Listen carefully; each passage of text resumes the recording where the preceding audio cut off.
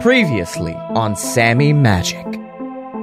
And Sammy watched as each of the Ginger family crossed into that pillar and out on the other side, where they found themselves in front of the Wizard Harvard bullet train. Well, bud, I guess it's me and you now. Greg looks at Sammy with a smile, and the two clasp hands and rush towards that pillar, and then find themselves falling back to the earth, crashing to it. I wanted to do what his parents would do.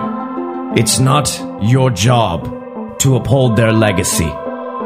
It's his. And with a turn and a swish of her wand, Derby opens that portal back up to platform 6 and 9/10 or whatever. And Sammy and Greg scramble to their feet, get their books together, and rush through to quickly board the Wizard Harvard bullet train before it departs. You know you just ended his life by letting him go.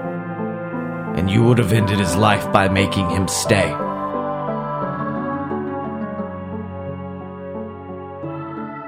Sammy and Greg rush out onto platform 52 and 3/9 or whatever I said last time, and begin rushing for the Wizard Harvard bullet train. So who was that lady anyways? Oh, that's my dad's girlfriend, elf, partner. I don't know the correct terms, but Oh no. That interruption to Sammy's thought process was a result of the fact that as the two looked up, they saw the bullet train pulling out of the station and rushing for Wizard Harvard, leaving them behind. Our heroes picked up a mad pace, jumping onto the tracks themselves, and began running after the train with everything they had. They grabbed their bags and launched them through the air, where they safely landed onto the train itself, but unfortunately, our heroes were not as lucky. They couldn't catch up to the train, no matter how fast their pace went, until Greg had an idea. Okay, I saw a movie the other day, and I think I know how we can catch up. Do you know what skitching is?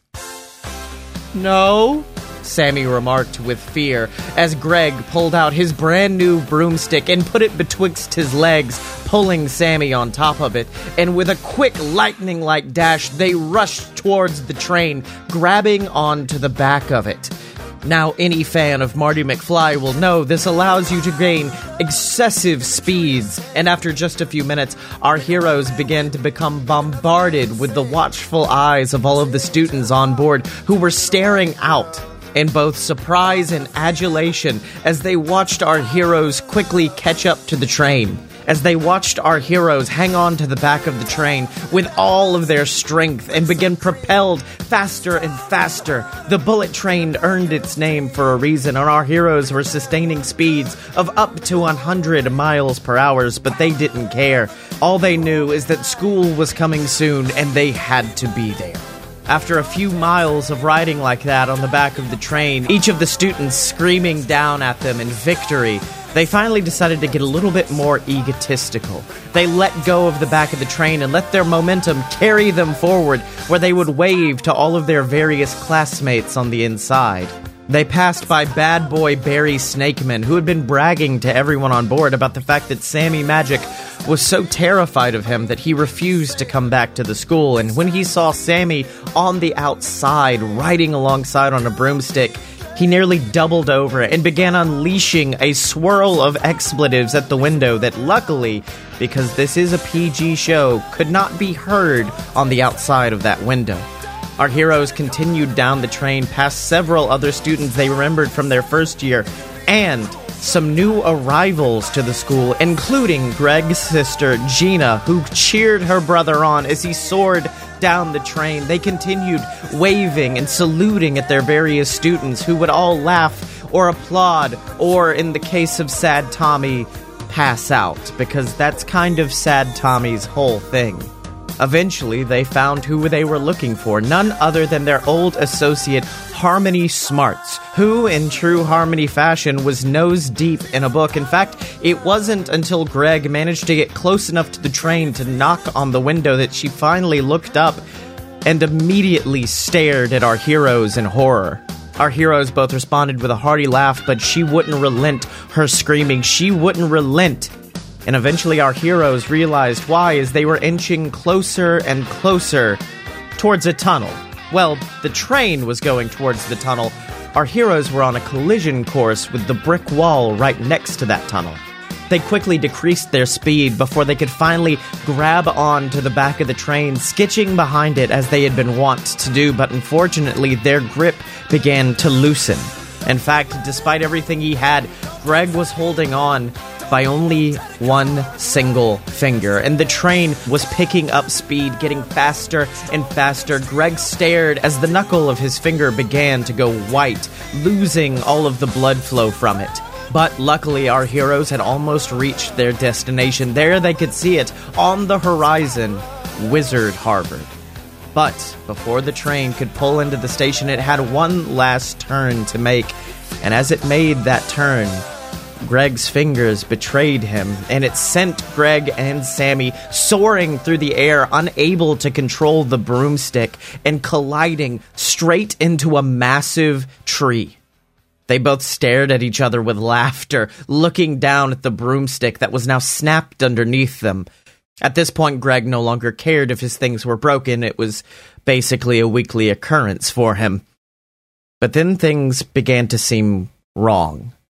In fact, the entire tree itself began to shake and shiver, and suddenly the branch that they were on began to soar through the air and collide with a branch near it. Sammy and Greg were both jumping from tree limb to tree limb, avoiding the movements of this massive tree that soared to the sky outside of Wizard Harvard.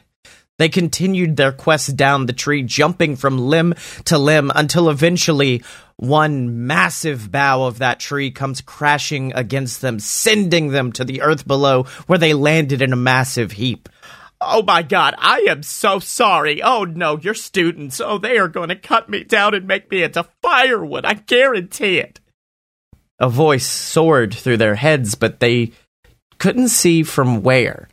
They peered around the tree, but saw no one. They looked up to Wizard Harvard and saw no one standing in any of the doorways, but yet the voice continued. Okay, look, I've got money. If you want money, I could give it to you. I can't have anyone know I tried to attack a student. I thought you were like a missile or something coming for the school. I did what I had to do. I plucked you out of midair.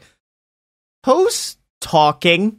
Greg interrupted the voice, which suddenly silenced itself, and then our heroes realized where the voice was coming from. It was coming from the tree, standing right in front of them. Oh, hi. I'm a tree. My name is Ivy. Pronouns are they, them. I'm a protector, you could say, of the school. That's why Grumblebum put me here, to protect the school, protect the students from, any sort of evil wizard or dark magic. Wait a minute, Sammy interrupts. Your job is to protect us from evil wizards. Well, yes, that's why I was planted here. I've got these big limbs, and I punch them with them. Yes, but you see, last year there was, I don't know if you know, a whole lot of evil wizard stuff going on, and I didn't see you interfere with any of that. Well, I mean, I guess he may have come in the West Wing. I mean, I am a tree. I can't really move around. That's the real problem here. I see. So, if the evil wizard happened to be, say, 10 feet away, like right over there, that would be a problem. Well, yes, like I said, I can't really grow that much. I've pretty much reached my maximum size. But I am here if you ever need some shade, if you ever need someone to, lay under and read a nice book. I'm here. I'm here to protect all the students no matter what. So what exactly have you done? Greg comments. Well, I've talked it out with a few of them. I mean, we've had some students have some very, very rough times. I'm mostly here for, the outcasts, the misfits, the ones who seem a little off their game. I mean, I know all of you are in the same school and you're all supposed to be friends, but sometimes kids can be mean.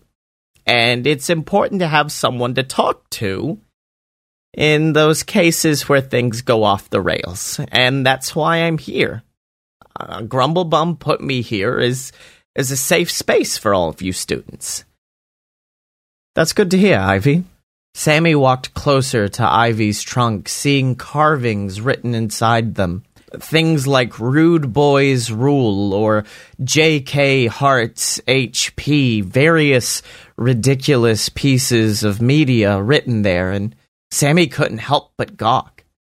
Doesn't it hurt when they do this to you? Well, yes, but it's okay. When people carve stuff in me, it's usually for something they care about. I mean, I know you don't exactly like the Rude Boys, but they have so much spirit, and they have so much pride in their house that they want to declare it by tattooing it on me permanently. I'm here for people to have a voice. I am here for people to let themselves be known. Let their true selves be known. And if that requires pulling out a knife and, carving into me a little bit, that's fine with me. I just want people to feel safe, and I want people to be themselves. So that's why I'm here. I can't fight evil wizards, no matter how much Grumblebum thought I could. So instead, I decided to dedicate my life to you guys and making sure you feel good. Sammy and Greg stared up at this tall, bizarre, asexual, non-binary tree for quite a few moments until from behind them they heard a voice.